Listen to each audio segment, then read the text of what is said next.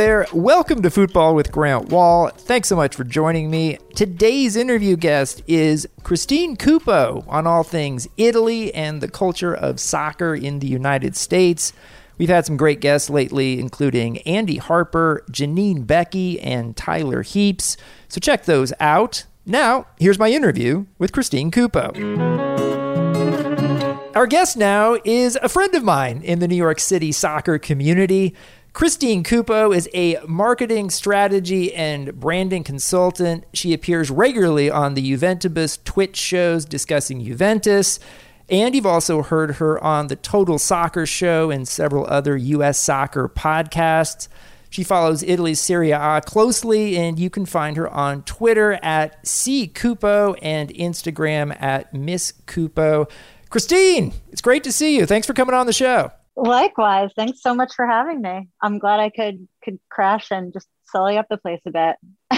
Yeah, no, it's great to have you on.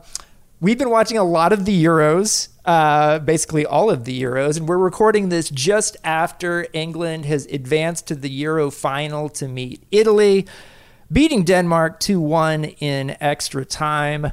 What are your thoughts on this England-Denmark game? I think that it's been the least spicy of the Euros thus far. I think that if we were just going to sort of create a banner for Euros All In, it's like, why have mental health and consistent blood pressure when you could just watch all day of Euros? Because there's been so many matches now that have been extra time pens that you need to pack a snack, maybe a small meal after the snack. Like, this is like half day long viewings of soccer, which I am quite accustomed to, but usually it's many games, not just the one where you've got like an eye twitch developing at hour 2. Yeah. I mean, like, I've been watching all these games, and usually I sort of base my life around, I have my work every day, and I'll have a workout, and then I'll do my stuff around that. And I now base my life on game days around watching hours and hours of soccer, and it's been great fun, but I kind of need this Thursday and Friday off to get myself ready for the Copa America final and then the Euros final this weekend. Yeah, there's definitely the necessity for some soccer-specific naps between now and Copa America and the Euro final. I don't know how. It's kind of just been like this slow click up the roller coaster track this entire time, and it just keeps building. It's like, how much anxiety can one actually have and maintain a normal functioning life before you just kind of like spontaneously combust? But I don't know, it's been exciting, and of course it's fun, and we got a little bit of a taste of real life back again and sort of communal watching of soccer. But I think that it's been a lot, quite aggressive. Yeah. So before we get to the main source of your stress, which is Italy, penalty or not on this Raheem Sterling situation in extra time against Denmark, what were your thoughts? I think that they could have let that go. I think that it was fortunate for England that ref saw it that way. I really thought that Denmark was going to pull through. So part of it could just be my bit of disappointment clouding, a little bit of judgment. I can't will it to be that way, so I can just be disappointed loudly. I'll admit, like, Denmark was a great story. I kind of wish this game had gone to penalties, and felt like Denmark did a lot to go ahead in this game, deserved England equalizer. It's just a little unsatisfying, even though I know England was the only team trying to score in extra time because Denmark was totally gassed, but just not totally satisfying. I wanted to see Schmeichel get an opportunity on penalties. But I want to ask you about Italy. You followed this tournament closely. You are an unabashed an Italian supporter. What are your thoughts on the Azzurri's chances against England in Sunday's final? I think they're good. I just think that being at Wembley, I don't know what kind of vibe England is going to be coming in with. So I'm confident, but anxious, because that's my permanent disposition now.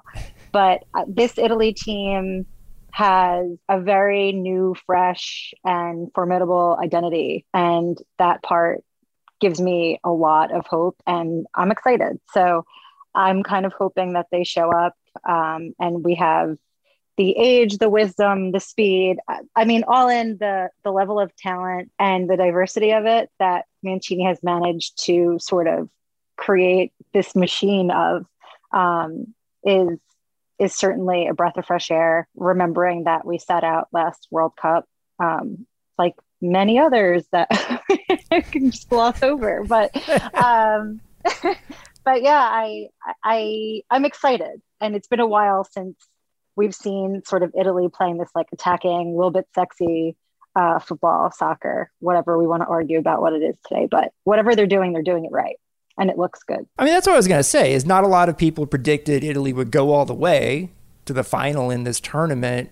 What has stood out to you the most about this Italy team specifically to make it this special under Roberto Mancini? Well, so Mancini has done something that I feel like is really been more Conte superpower, which is finding the very okay or players who are overlooked, getting them to be great or play as well as they possibly can. And I think he's like sort of squeezing that out of everyone. They're all working together. He's been doing it too, even with Spinazzola, who had an amazing tournament until he unfortunately tore his Achilles. Extremely stand out, although he's had a really interesting career trajectory in terms of clubs. Had a brief spell even with Juve, Atalanta, bounced around quite a bit, even Serie B early on, but he's not, I never expected him to be as good as he is during this tournament. He certainly stood out, and his absence is certainly felt, which is something that I'm primarily concerned about for the final. But all in, I think that Mancini, he's seasoned enough. He's very smart.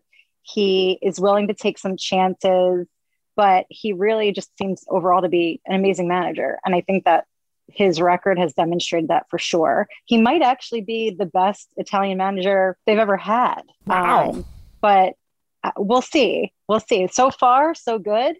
And I think that his willingness to sort of try a bit, even in the Spain match, the second half, he sort of switched it up and was like, you know what, we're going to, throw Pessina in here. We'll put him behind Berardi, control Busquets, and then sort of started to mirror Spain versus his usual like 4-3-3 or 5-3-2, which he's tried even in Olympic qualifiers.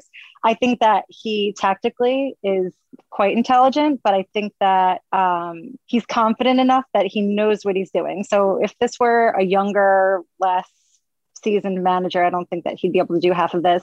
With that being said, he's not without error. I think that he probably could have better timed some of his subs for the last match, but otherwise made the changes that he should have with what he had. So I think there's that. And then there's just like the overall fight of the Italian players. They all got big heart. And then you have sort of the elders who I feel like are coincidentally are the heart of our defense. So you have Bonucci and Chiellini, who are just so, I'll say they're just so very Italian about how they go about things, like including but not limited to sort of Chiellini rolling up to the refs to figure out like which side they're taking pens on. That sort of like ice cold, like, yeah, it's fine, I'm just taking a walk through the park. That kind of flips when he's playing, when he's just this sort of rabid defender. And yeah, they don't have the speed that they once had, but they still have all of the heart and all of the know-how. So I don't know, they instill confidence. Yeah, I mean, I was going to ask what you make of Giorgio Chiellini and Leonardo Bonucci in this tournament, just their play on the field, but also like what the heck was that kind of comedy show that we saw from Chiellini before penalties with Jordi Alba in the semifinal? I think it was a little bit of an elite level mind game by a wonderful, wonderful choreographer that Chiellini is. Because the thing is, when you are as sort of, it's hard to get to this point in his we'll call it late 30s now, and not have lived through a lot of really high pressure moments, and acknowledging that this was probably one of the toughest matches they've had. Mm-hmm. I think that he really was like, I'm going to get inside this guy's head. Now's the time. He joked around with him about, which side they'd be taking the pens on. Said mentiroso is like, you liar. Like I love that he went all in and was just like, I'm just going to mess with you. This is pure banter right now in one of probably the most high pressure situations that they've been in a while. And Alaba obviously did not really appreciate it. You could see how uncomfortable he is in the photos of him hugging him. But the fact that he didn't even hug him, like it wasn't even a bro hug, like a pat on the back hug. It was like a full on uncomfortable, tight embrace where he had him like tucked under his chin. And I cannot even imagine having to go from that and watching him joke around with the refs to I need to go deal with this very last straw of this game after we've been at it for 2 hours. I will say this, that whether it was Chiellini doing that around penalties with Spain or in Argentina's penalties against Colombia on Tuesday night, where Emi Martinez, the goalkeeper for Argentina, was just yapping the entire time at Colombian players and clearly getting in their heads.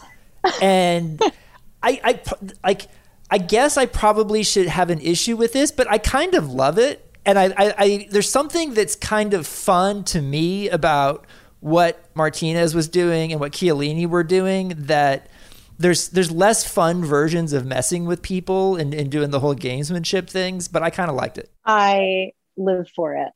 I absolutely do. I adore it because, quite frankly, like there is the physical aspect, which and it's grueling and it's physical and it's long and they're performing. But if you can actually get in somebody's head, it's a superpower. It really is, because that's the last thing that you need to crumble and create any sort of potential insecurity for them where, oh no, like I'm going to overthink this now. And maybe the overthinking helps them in the slightest margin.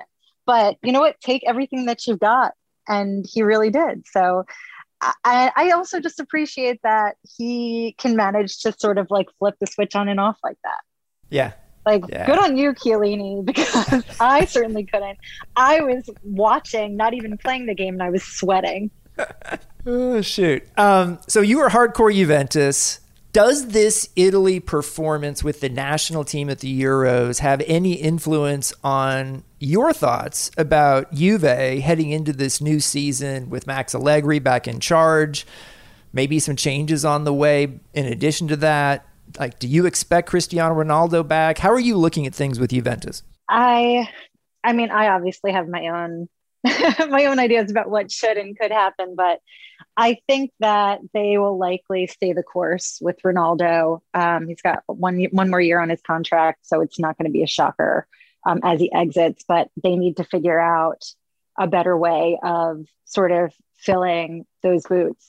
And I don't know necessarily that right now they're in the position to do that. They also have a liquidity issue, which obviously Super League, et cetera, kind of highlighted when we realized that, many of them have their pockets outturned and they're just, but I'm poor. And who knew? And they're not the only team in Serie A that have been experiencing that. Inter had a similar problem that they kind of divulged later, that they had potentially thought that they could fold during peak COVID, which is insane.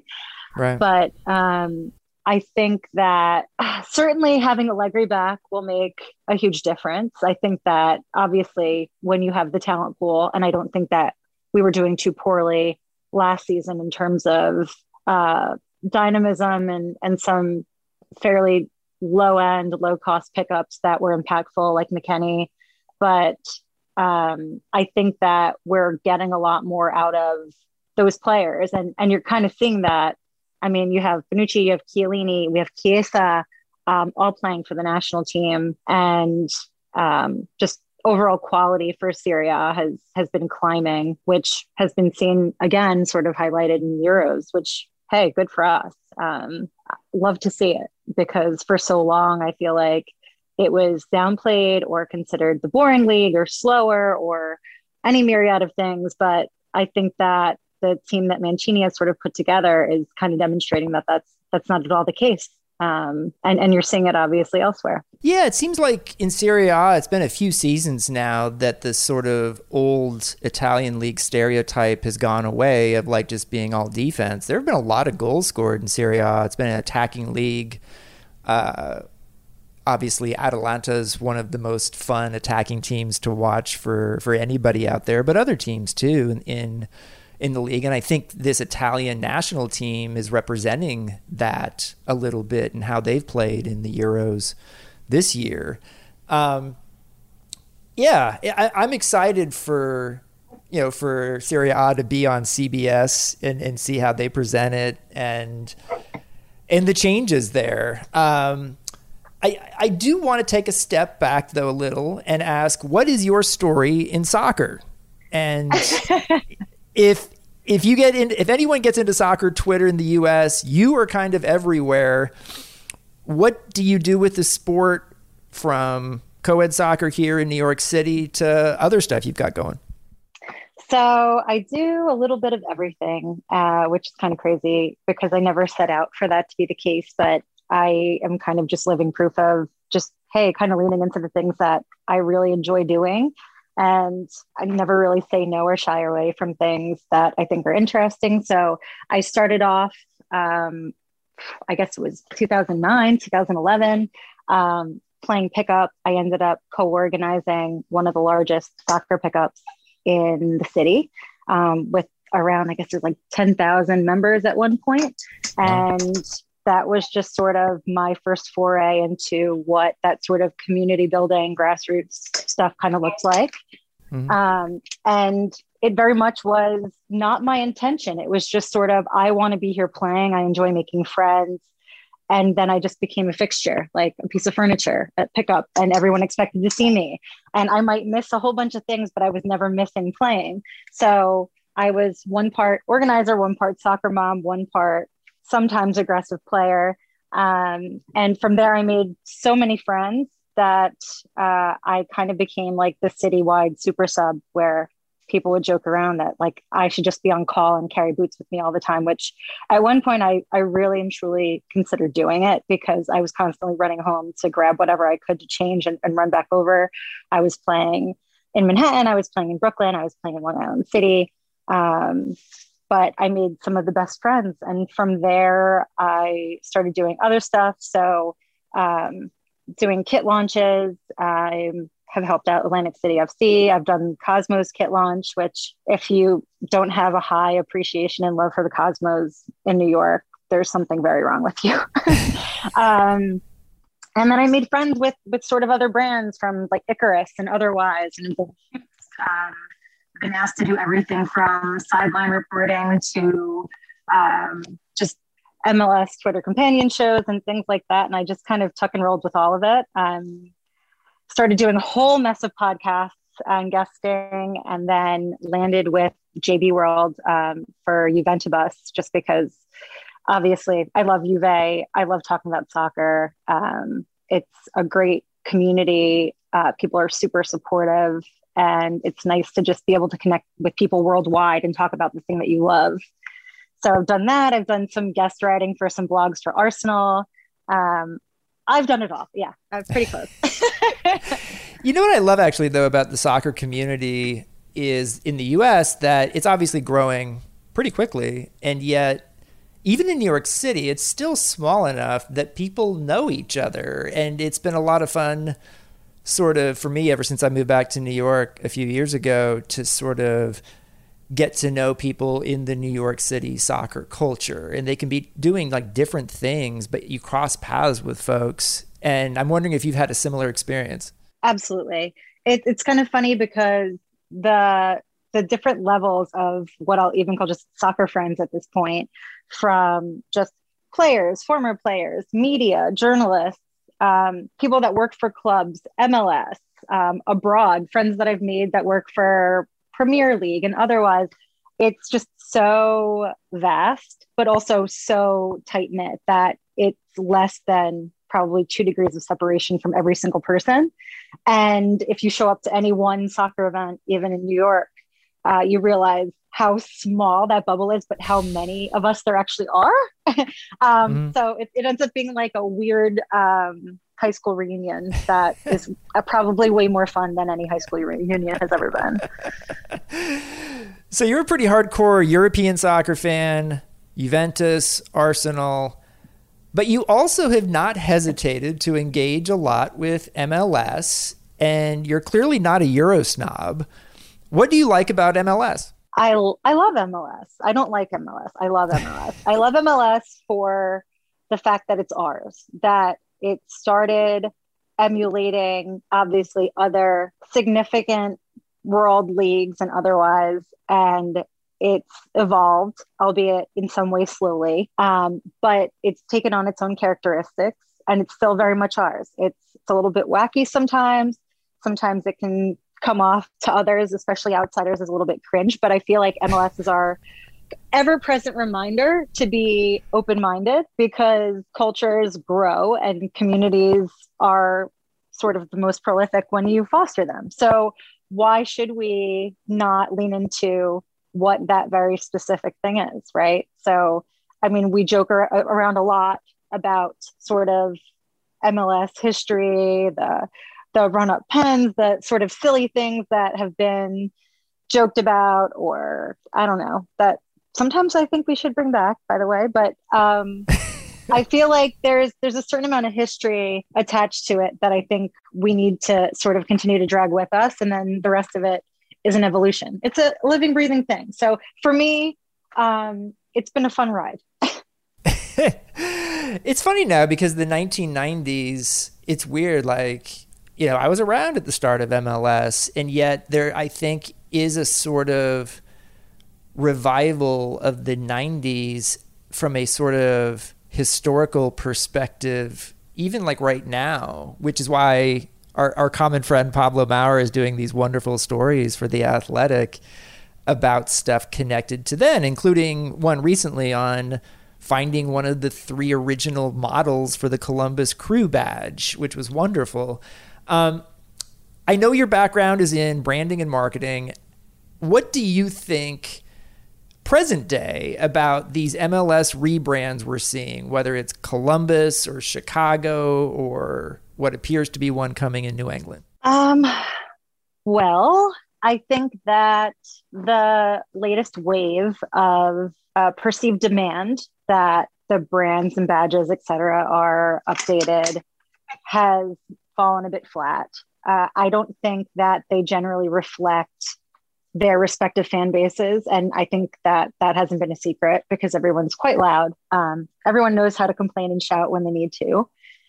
I think that especially sort of starting with Chicago, that one was a hard one because you always want to sort of hire soccer specific people. And that's not to say that sports specific people within those respective industries are not wonderful, but it's very much nuanced. So if you don't really understand the culture, especially American soccer, it's probably going to be a little bit to a lot off. And it seems like those are the people that they've had consulting, right? So you don't necessarily need a France-based design house to do your Chicago logo, you know, like things like that, and they just didn't seem to take the temperature of their largest supporters. And I think I have a greater issue with this with some of the OG clubs versus the newer ones. Because the newer ones, by all means, like you have a lot more arm swinging room to take these chances and kind of small risks. Nobody's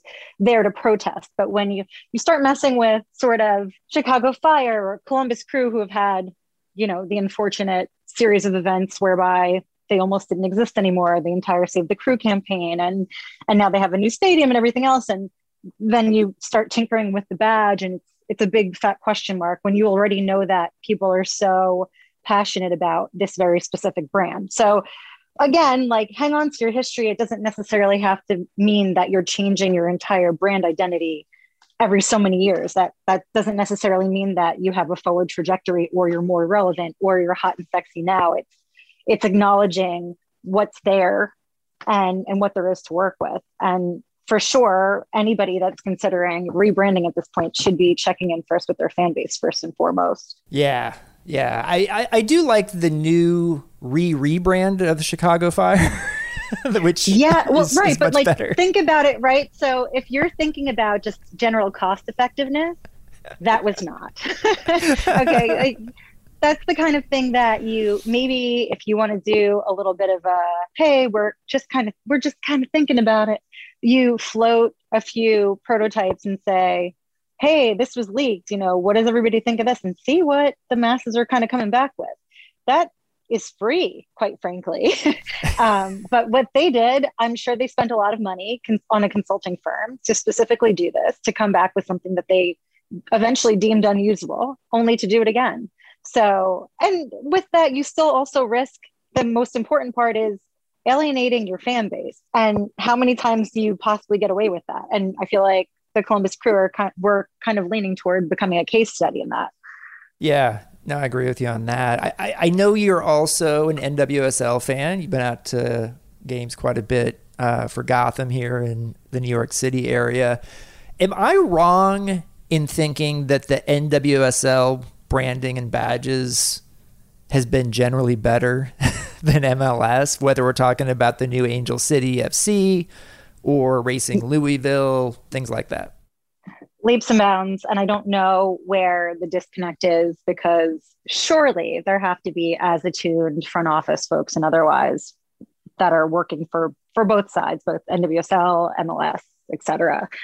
But NWSL hasn't really missed yet. They've done a really, really good job, even with sort of the sudden rebranding, or what felt like the sudden rebranding for Gotham, which, I didn't know that they were leaning so heavily into a full rebrand, but every once in a while you suspected, just by some of the peppering of questions on Twitter, that, maybe that was possible. But again, that speaks to things that are free, that you can just pose a question and have people respond to you. You're essentially surveying your bubbles of supporters, and they're going to be totally honest with you. And they did it well. They did it really well. So you have them, and then Angel City, the colorways, the things that they chose, perfect, in my opinion. There was nothing to complain about. It wasn't so LAFC. They carved out their own identity. We are seeing, and you mentioned the word cringe earlier, and so I feel like I should almost turn this into a game show, cringe or no cringe. We're seeing some new and different things here in MLS lately. So with Columbus's new stadium the other day, they debuted, and MLS posted this, a new goal celebrating tradition in which I guess it's three people acting like the three guys on the original badge jackhammer a piece of concrete. And then in Nashville, and this isn't totally new, but it got a lot of attention the other day, they've got this Gibson guitar riff with different musicians doing a guitar riff in the stadium. And obviously Nashville, a very musical city. What do you make of these? Cringe or no cringe? They're certainly shades of cringe, but I think that I understand what the Crew was striving for, right? So like, there's obviously Timbers Joey. Everybody knows that I think that's great, right? My thing is, if you're going to do something like this, lean into every aspect of your being authentically, right? So it's not a reach to have, crew members, construction crew members, there as part of your celebration. Maybe they didn't really need to jackhammer a piece of pavement, but nevertheless, it's what's happening.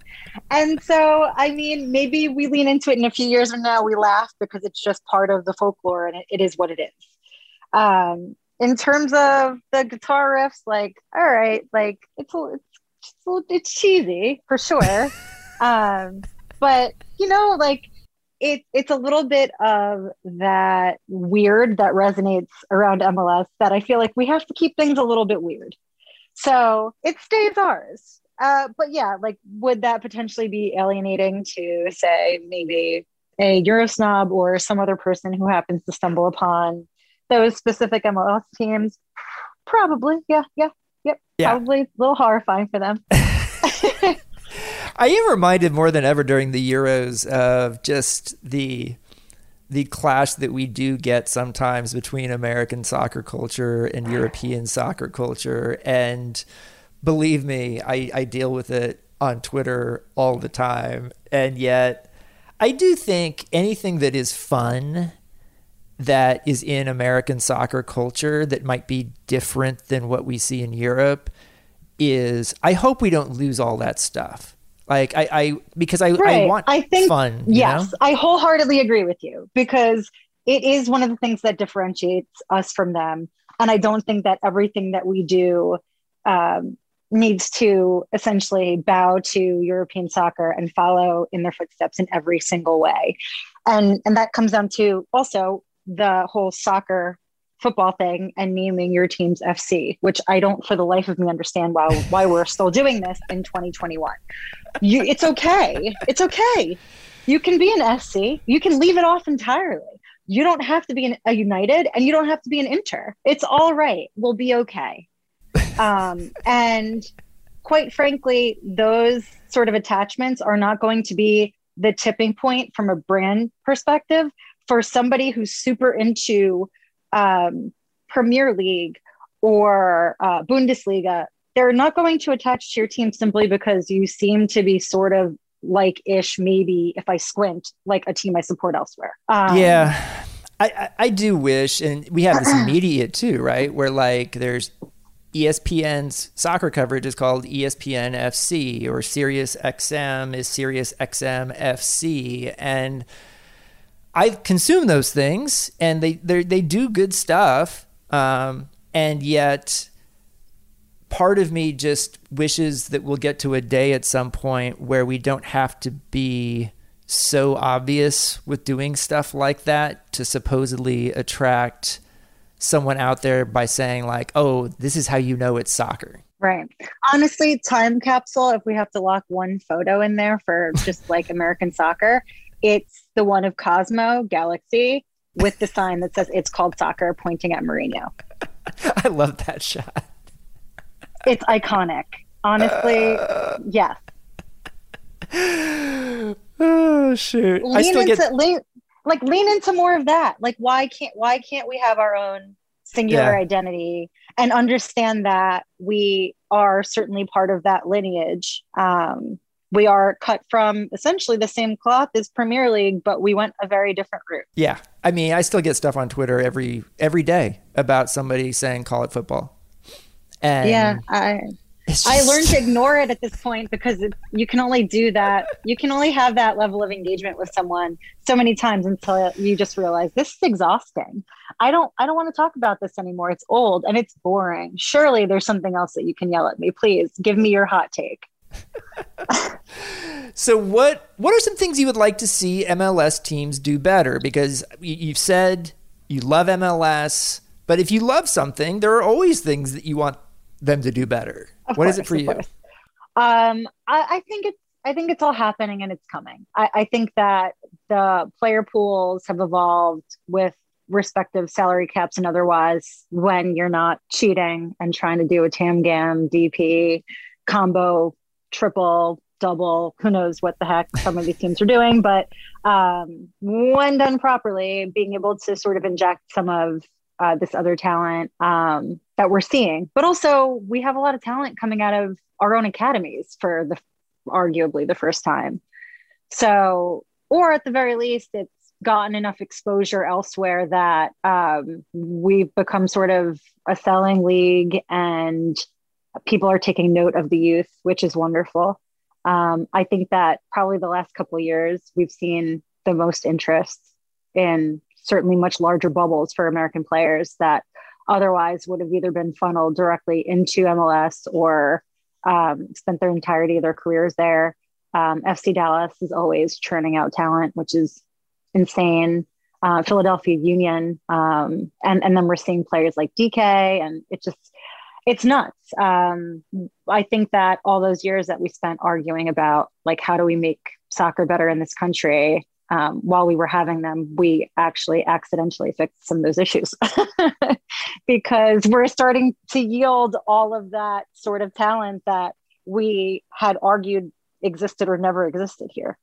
What about the NWSL? NWSL. So it's interesting because I feel like as much as they've made improvements and fixed a lot, we saw sort of that exodus for a number of our top female players to England and elsewhere, which was a little bit worrying because you never know, how long do I get to hang on to you for?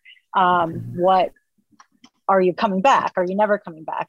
It's sort of a different scenario because our women's national team is the top of the top of the tops. So it's kind of the inverse of the men's game where you have individual players who are amazing that are playing in MLS or elsewhere. And then, we're doing our best with the men's national team. Whereas you always got to see the best of our ladies playing for the national team. So having sort of that schism where you're starting to worry like, hey, like France is getting up there, Canada's program's developing. And then you also have just the English in general, women's leagues that are trying to take our talent. And you sweat a little bit because like, no, you don't get to take them. You have to leave them with us, please. It's getting interesting, especially as TV money becomes an even bigger deal in the women's club game. And, the English league just got a big new television contract, bigger than the NWSL. So I'm curious to see if they it's worrying because wherever the dollars go, surely everything else follows. So we'll see if that ends up impacting, especially since our national team players are getting older. We're seeing talent in the NWSL for sure. We've now got our youngest with the Thorns with Olivia Moultrie, which was a wild story to begin with. Right. But I don't know. It's interesting to see. And I hope that NWSL continues to thrive because it seems like even teams like Gotham that came so far that it's impressive. And I certainly don't want to relinquish our sort of foothold on that. Just a couple more questions here with Christine Kupa. Really appreciate you taking this much time. You've exposed me a little bit recently to what I would call soccer TikTok, which is still kind of a foreign thing to me and probably a few other listeners here. How would you explain soccer TikTok and what's on there that's interesting to you? Soccer TikTok is very much a melange of things, right? So you have your general like TikTok soccer accounts that are just recounting plays of the day or something really cool to some TikTok sound. And a sound is a song that's trending that you attach to your video for anybody that's really never been on TikTok before. And then there are the various other parts of TikTok. There's the TikTok dances. So sometimes you get a bunch of players on there that are just doing their thing, having a good time, juggling. It's been an interesting trajectory having gone through a pandemic with TikTok and having players who couldn't necessarily do much, but do TikTok. So there's that. And then there's sort of the messy TikTok, which is like relationship TikTok, which every once in a while you come across a head scratcher of a scenario that you just, my word. Do MLS players like get mentioned occasionally on this? Yes. So what we've realized here is that where European soccer players or footballers don't necessarily have the luxury of doing anything in a private or semi-private forum without the media automatically knowing what they're doing, how, with whom, anywhere else.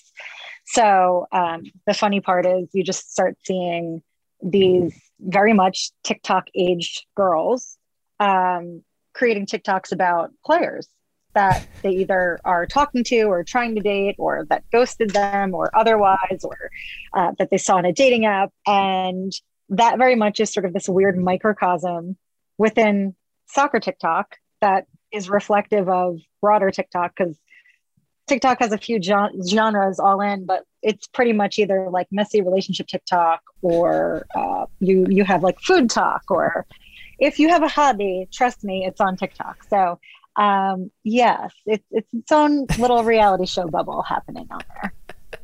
I mean, I would say joke, but I have only been half joking that you should start your own podcast and have a regular feature called Dateline Soccer TikTok.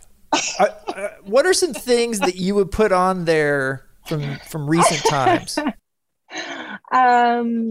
Oh my. I don't know. I think I'd be horrified to wake up one day and just be like this weird, like soccer TikTok gossip journalist of some variety that I'm just sort of collating other people's drama. I would probably turn myself inside out, but periodically when they pop up, they are highly entertaining. I will not deny that.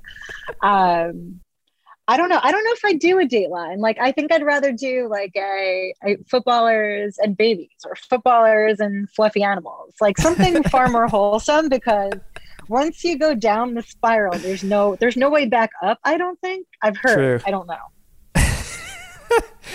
know. In general, on social media, which soccer players, male and female, do you think do social media the best, and why?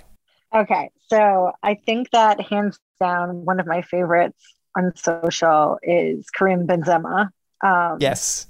Because he is, it's not just your regular game shots or locker room, or it's such a mix of just lifestyle, like his own life with football, and then also just this juxtaposition with this other sort of like high-end luxury music, quasi hip-hop videos that he has on YouTube. And he's also the most active and consistent.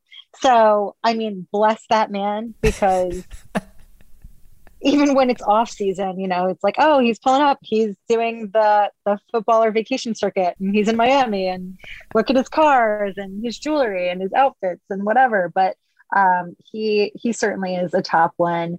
And then I think that probably I have to clump them together, but I think Ashlyn Harris and Ellie Krieger are probably my favorite female social accounts, just because for similar reasons, quite frankly. I obviously have very, very apparent interests, which fashion is certainly one, and they dress.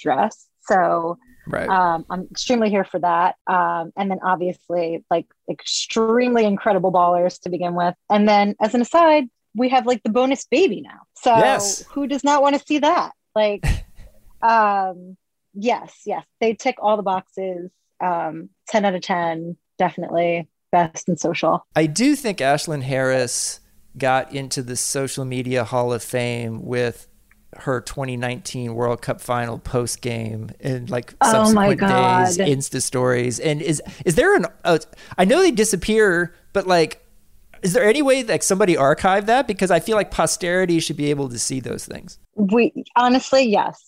We need to make sure that the Soccer Hall of Fame actually includes all of these things, because again, just like the Cosmo Galaxy, it's called soccer picture, we need all of her World Cup videos archived for all of eternity. If you're the National Soccer Hall of Fame and you're listening to this, I love this idea, and there should be an exhibit that's permanent so that we get a little more spice into the Soccer Hall of Fame. We deserve it.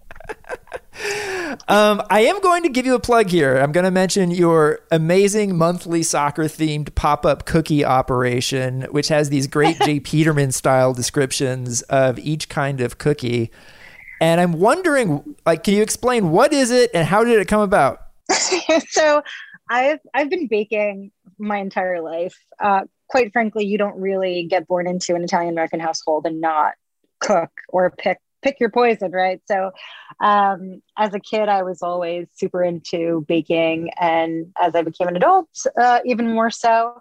But I specifically had focused in on, I really enjoyed making cookies. And for a really long time, I had only made them for family, friends, people that I love. And once the pandemic hit, as we were all just sort of aggressively running through our sourdough bread repertoire and banana bread and juggling toilet paper and doing our home workouts and videoing them, and on the brink of insanity, I had started baking again and just started thinking about it. And with that, that was probably the longest stretch of time that I had gone without actually playing soccer outside of a major knee surgery that I had.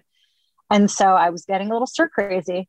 And I realized that I probably was in need of a lot of creative outlet, and I needed my soccer fix. And I certainly was not shying away from baking. There was plenty of time to do that. And I kind of just one day said, after I had posted yet another batch of cookies, I'm so sorry to everybody that was following me at that time, because I'd get comments that were, can you ship those to me? Can you send them to me? And I started thinking about it. And I said, well, I never really had the intention of starting a small cookie business, but maybe I'll do it. And so I thought about it, and one day popped up, just tweeted out like, hey, I think I'm going to do a cookie pop-up, and I'm tweeting this to hold myself accountable so I can't back out. And I did it the first month, and within a half hour, I sold out, and then frantically figured out, what I had to do, secure a kitchen, etc. All within 7 days, I had built a website, photographed cookies, everything that you could possibly do to start a business, which was just insane. But that's kind of the speed that I work at. I'm either 500% all in or probably laying on the floor staring at the ceiling. So I did it, and it brought me a lot of joy, just because, again, I am me, and I don't have anybody looking over my shoulder saying, Christine, you cannot write that about England. Like, why would you do that? Like, there's nobody there to babysit the kid. And so I'm just having the best time of my life. Just sort of melding together two things that I'm quite good at and enjoy a lot. And it allows me to kind of express things that I didn't get to. And it's just sort of carried over now that we're all sort of free roaming vaccinated humans. So I'm kind of just trying to see like, what the longevity is. Like, do I want to make this less of a pop-up and more of a, this just exists and you guys can get my cookies at will? And so we'll see where it goes. Cool. Well, I have ordered them. They're very good. What are some of the if you have two or three of your favorite names that you've come up with for types of cookies? So probably Bruised Banana, because that's my favorite Arsenal kit. And so obviously it was a banana swirled cookie. And I think probably one of my favorite things I've written probably in terms of copy was Tastes Like Top 4, which is a dark chocolate chunk sea salt with sort of a butterscotchy thing happening. And that was one of my cookies that I've made for so many years. So sort of getting to rename it and remake it as something else was a good time. But yeah, like I have a good time with even just like writing the stuff out.